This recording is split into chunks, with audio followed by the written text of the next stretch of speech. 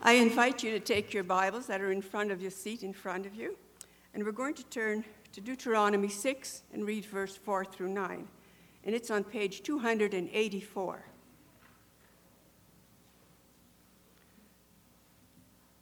The passage that we read this morning was specially chosen by Don and Evan.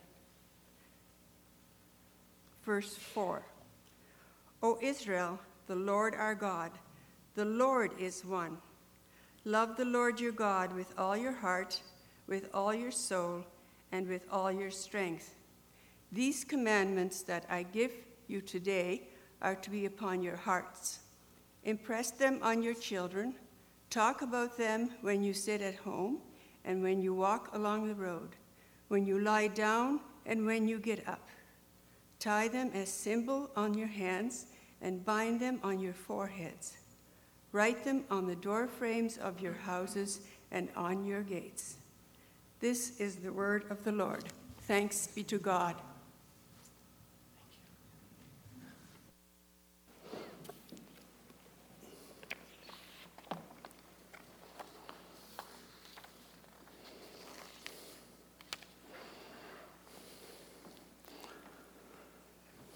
Father, thank you. Thank you for this time of worship we've had already, for the sacrament of baptism where you reached down and you have claimed Theo and Oscar as your children. We thank you for the faith of the parents and of Cornelia as they promised to help raise them to know you, and as we promise to walk alongside them. Lord, all in this context of worship. We have prayed, we have sung praises, and now we've heard your word. And Lord, we pray that your Spirit will shape us and form us more and more into the people you've called us to be. Lord, I pray that the words which will be spoken now, Lord, may they be your words and not mine. Pray this in the name of Jesus, our Lord and Savior. Amen. Baptism, the passage you chose us.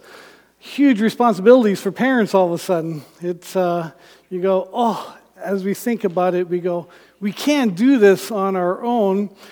And that's why I have heard so often from people, sometimes even within the church, where we say, well, we'll just tell them who Jesus is, but you know what? We'll let them make up their own mind, kind of as they grow older. And I always cringe when I hear that. How many of you remember the Andy Griffith Show? Now, this is going to date you. Yeah, let's see. I don't see anybody under 45 or so sticking up their hand. But it was a show of a sheriff, and he had a son named Opie, and they were in the town of Mayfield, and everything got figured out in 26 minutes, whatever problem was going on in town. But it was also, you know, those stereotypical small-town America, small-town Canada even, where the church and just good common sense faith kind of shaped people's lives. Well, in one of the episodes, a hobo comes up to Andy. Now, just using the word hobo, I know that some of you are going, a hobo is kind of a drifter, somebody who's just kind of making their way through town. Well, he said he should just let his son Opie decide for himself how he wanted to live. And his dad, Andy, had these words of wisdom. No, I'm afraid it don't work that way. You can't let a young'un decide for himself. He'll grab at that first flashy thing with shiny ribbons on it. Then when he finds out that there's a hook in it, it's too late. Wrong ideas come packaged with so much glitter that it's hard to convince him that other things might be better in the long run. All a parent can do is say, wait, and trust me, and try to keep temptation away. A lot of parents today just want to be their kid's best friend. I always told my kids, oh, I feel sorry for you because you ain't my best friend. And you're going to have to do what I tell you, whether you like it or not. But our society tells us that we have to elevate our children into such an important spot. that they almost or sometimes do become little gods in our lives. They become more important sometimes than God is to us. And we'll even let them set the agendas, set them say, okay, you know what, I'd rather go to band practice or to hockey or to wherever instead of church or cadets or GEMS or youth group. And lots of parents say, yeah, sure, that's great. I want you to be happy. I want you to experience life. But then you take away from them the deepest things of life. You take away from them the community of faith, friendships of those who are being raised to know Jesus and put Jesus first of all. And that's why I love this passage that you chose. Because this passage tells us, hey, we got to soak our kids in the faith. We've got to just bathe them in who God is and who Jesus is. It shows that you understand the importance of your responsibility to raise your children to know and love God, to understand who God is, who Jesus is, what He's done for us on the cross, and the forgiveness we find in Jesus' loving sacrifice there. Parents have the most influence on their kids, even though it feels for a time that we don't. I remember a friend of mine saying, my daughter just floored me the other night. She came home from a party, and she said, Dad, you know, they were kind of doing things there I wasn't comfortable, and I just kept hearing your voice say, respect yourself, honor yourself, remember who you belong to, who you are. And she said, I got a ride home from somebody else. I just heard your voice reminding me of who I am. Our kids do hear our voices. They hear the voices of aunts and uncles. They hear the voices of older cousins and great uncles and great aunts. They hear your voices because you care so much, because you're family. And even as cadet counselors, GEM counselors, youth counselors, Sunday school teachers, you're part of family to them, part of Bethel family. Don't ever underestimate your influence on our children, because they know you and they know how much you care for them. Ultimately, your children will look to you for guidance and for their values. And the more we get to know God, the more that love for God grows in us. It all begins with the Shema. Hear, O Israel, the Lord our God, the Lord is one. Love the Lord your God with all your heart and with all your soul and with all your strength. I love that you sing it every night. Just reminds, Cornelia and Theodore and Oscar, who they are, and it reminds them of who God is. Shema comes from the word listen. Basically, Moses is telling the Israelites to listen to the Lord your God, to His call on your lives, reminding them who God is. Now, they're camping at the foot of Mount Sinai when they're first hearing this. And they have just come from Egypt, and they have just been saved. They've come through the Red Sea. They've kind of experienced a couple things where God had to soften some bitter water, and now God has given them commandments and a way of life. And now Moses is saying, hey, pay attention here. Remember whose you are. Remember who God is. He's one. Because the Israelites have been so long in Egypt that they had started to see the world like the Egyptians did, that there's a whole pile of gods out there. There's gods everywhere you turn around, but you never know how they're going to act. These gods basically are just kind of like superhuman humans with all the bad attitudes and issues that we have, but they just got more power. So you got to do all kinds of sacrifices and things to kind of keep them happy, or at least keep them out of your lives. until you need something, and then you give them sacrifices to bribe them to do what you want them to do. Moses is saying that's not who God is. The Lord our God, the Lord is one. There's only one God. Only one God. And He's given you all these commandments so that you don't have to guess what makes Him happy. You don't have to give sacrifices because you're afraid that He's going to mess up with your lives in some kind of way. Moses is saying, the Lord our God, the Lord is one. He's given you these commandments to help you know who He is. God asks for their love, not for their fear. And He asks for a love that comes from deep inside of them, from their heart and soul, and with all their strength. Moses goes on. You know, these commandments that show you who God is, show you who God wants you to be as His people, I give to you today to be on your hearts. They're not just written on parchment or on stone.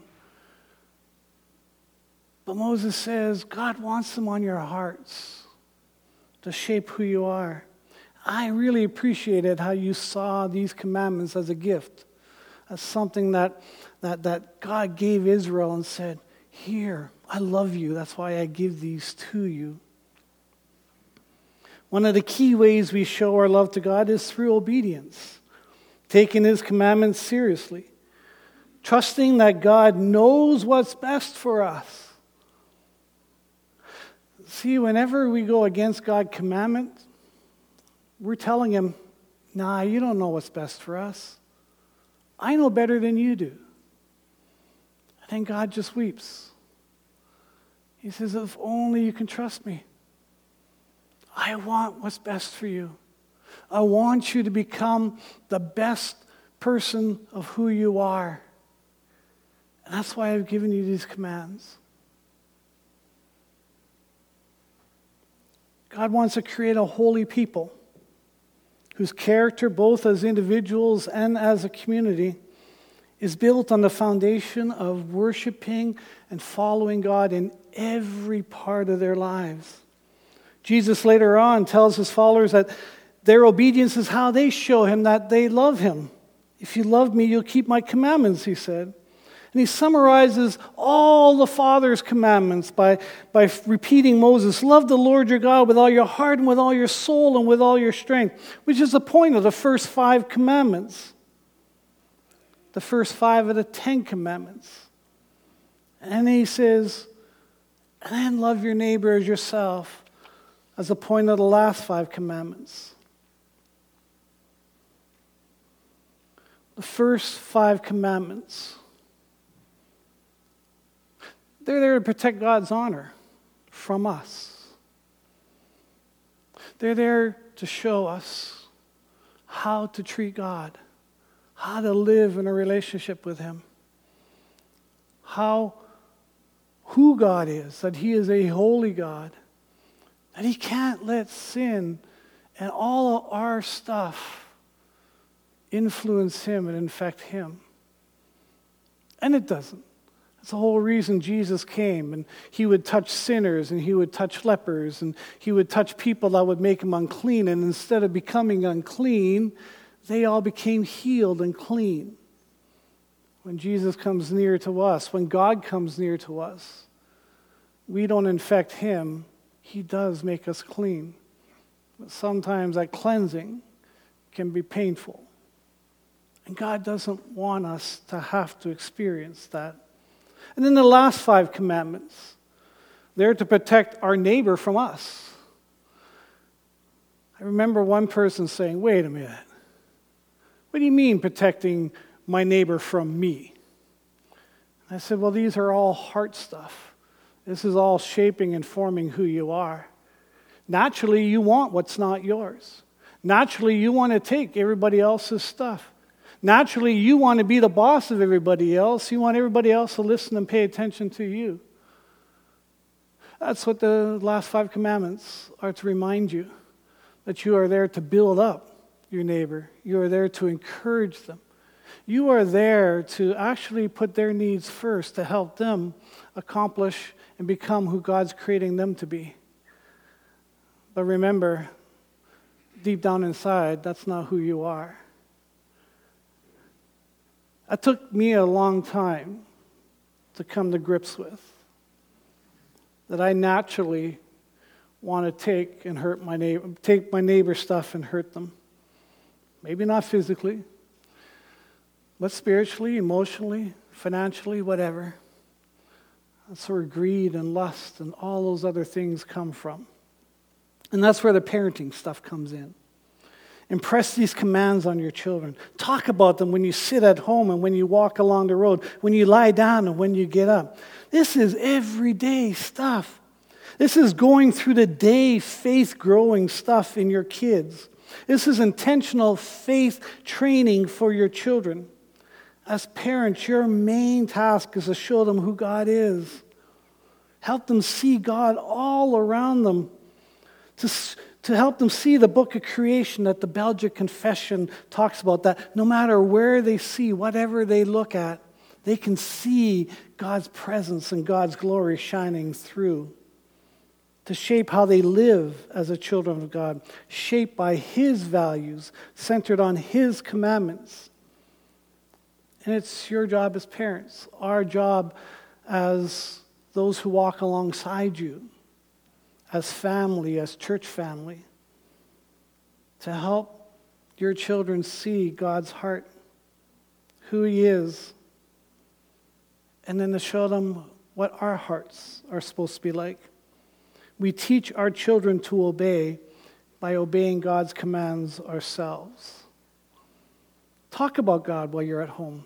And you do. I love that. When you first sang the Shema song for me and then you sent me the video for it, I thought, wow, what a great thing to do each night with your kids. Do it when you're sitting at the dinner table or while doing chores around the house. I know they don't do much chores yet.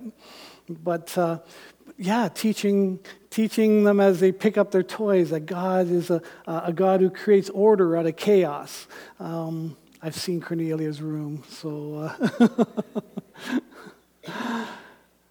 to shape how they live as the children of God, shaped by His values and centered on His commandments, to show who God is, that God is a God of love, that God is a God who cares about us so much, that He wants us to know exactly what He expects from us and what our hearts are supposed to be like. So talk about them. You know, Moses said, while you're on the road or while you're in the field or whatever. Well, today Moses might have said, talk about these things while you're on your tablet or watching television. Talk about them on the way to volleyball or badminton or hockey practices. Share with your children at bedtime how you've seen God at work during the day as you pray with them. Sing them the Shema song. You can find it on YouTube. When you get up in the morning together, begin by thanking God for His grace and asking for His guidance in the day ahead. This is how you make your faith a day-long thing, a day-long part of your lives as a family and as individuals. Teaching yourselves and the children to see God at work everywhere you go and in every place that you end up. Oh, my Pac on Friday night would say, as we were going out, remember that wherever you go, Jesus is there too. So whatever you're doing, if you can't ask Jesus to do it with you, you really shouldn't be doing it. And I kind of always went, oh, but it reminded me, and it reminded all of us as grandkids and kids, that Jesus is wherever we are. There is no place where Jesus isn't. And that creates habits of faith that remain with them through their entire life. Now, the Israelites are told to tie the laws of God on their hands and on their foreheads. And when we lived in Montreal, I asked a friend who's Jewish, he says, on your heads and on your arms, on your wrists, like, really? And he said, well, think about it this way. With your head, there's your mind, there's your brain. So the thoughts you have, the beliefs that you have, the things you choose to think about and influence your brain shapes who you are as a person. So by keeping the laws of God right on your forehead, and these were specific passages. The two passages that were on the forehead came from Exodus 13, about consecrating every firstborn male to the Lord. So they take it that every child belongs to the Lord. So by reminding themselves, that shapes their thinking, their mind, their beliefs. I believe in the Lord our God. The Lord is one. I believe that He has given me these commandments for myself, that I am consecrated to Him. I have been chosen by Him. And then he said, we put them on our hand. And the passages on the hand are from Deuteronomy 11 and Deuteronomy 6, part of these verses. The going everywhere through your day, remember everything that you do has to be for the Lord as well. And then the passage from Deuteronomy 11 ends with this, so that your days and the days of your children may be many in the land the Lord swore to give your ancestors, as many as the days that the heavens are above the earth. In our thinking, in our doing, and by teaching our children that all our thinking and doing is because we're consecrated to the Lord, we belong to the Lord, and we do it for the Lord, what you're doing is you're placing eternity in their hearts. Because you're creating habits of faith that convict them over and over again of who they are as the children of God. And then they're told to write them, these commandments, on the door frames of your houses and on your gates. And my friend said, remember, this comes just after the Exodus. They had sacrificed lambs and they put the blood on the door frames. And that had protected them from the angel of death. He says, and now we put these laws, these commandments on the doorways of our house so that every time we walk in the doorway, we are reminded of God's commands for who we are. And we're reminded that these commandments are a gift of life. That just as God protected them from death, He now protects them into life. And I thought, wow, there is so much more to this passage than I had ever realized. And then it points to the fact that God makes a new covenant, different than the one at Sinai. And we read about that in Jeremiah 31. I'll make a new covenant with the people of Israel and with the people of Judah. It'll not be like the covenant I made with their ancestors when I took them by the hand to lead them out of Egypt, because they broke my covenant, though I was a husband to them, declares the Lord. Just a few chapters later on, Moses goes up on the mountain for 40 days. And the Israelites right away create an idol out of their gold. They create lambs to worship, or calves to worship. And Moses just shakes his head in anger. They broke the covenant that quickly. So God says, this is a covenant I will make with the people of Israel after that time. I'll put my law in their minds and write it on their hearts. I'll be their God, and they'll be my people. No longer will they teach their neighbor or say to one another, know the Lord, because they'll all know me, from the least of them to the greatest, declares the Lord. For I will forgive their wickedness and will remember their sins no more. Instead of putting the law on parchment or on stone, God says, I'm going to put it right on your hearts. I'm going to shape your hearts directly. It's pointing us to Pentecost, to Jesus' gift of the Holy Spirit. The gift that keeps pointing us back to Jesus, reminding us of who Jesus is and what He's done for us on the cross. The forgiveness that takes us into that eternity with Him. The challenge to us is to listen to the Spirit's guidance as we read Scripture together, as we make prayer a regular part of our life together as families and church, as we look to the Spirit to keep our head, our heart, and our hands Jesus-oriented, And when our hearts are turned to God, obedience flows out of love rather than obligation. This is why Jesus sends us the Holy Spirit, to remind us of Jesus' forgiveness and grace found on that cross. And then the Spirit works in our hearts to transform us into the people of God who are a blessing to the nations. As we model Jesus, as we go make faithful disciples shaped by the Holy Spirit. And as the baptism vows reminded us to live out Jesus' command to love God with everything we have and are, to love our neighbors as ourselves, and then to share that with them. Thank you for choosing this passage. Huge blessing for me this week. And I pray it was a blessing for you as well. Amen. Lord, thank you. Thank you that you give us your law, your commands to show us who you are. That you're a God who is to be honored above everything else, everyone else. And that we are to be a people to love our neighbor and to build them up and to help them be who you've called them to be as well. And Lord, we thank you that even though we mess up again and again and again, that you never gave up on us, that you sent Jesus, that you sent your Spirit, so that we can each one of us know who you are through the presence of your Spirit in our hearts. So Lord, may we be faithful to you. May our obedience come out of a deep, deep love for you and a deep, deep love for each other. We pray this in Jesus' name. Amen.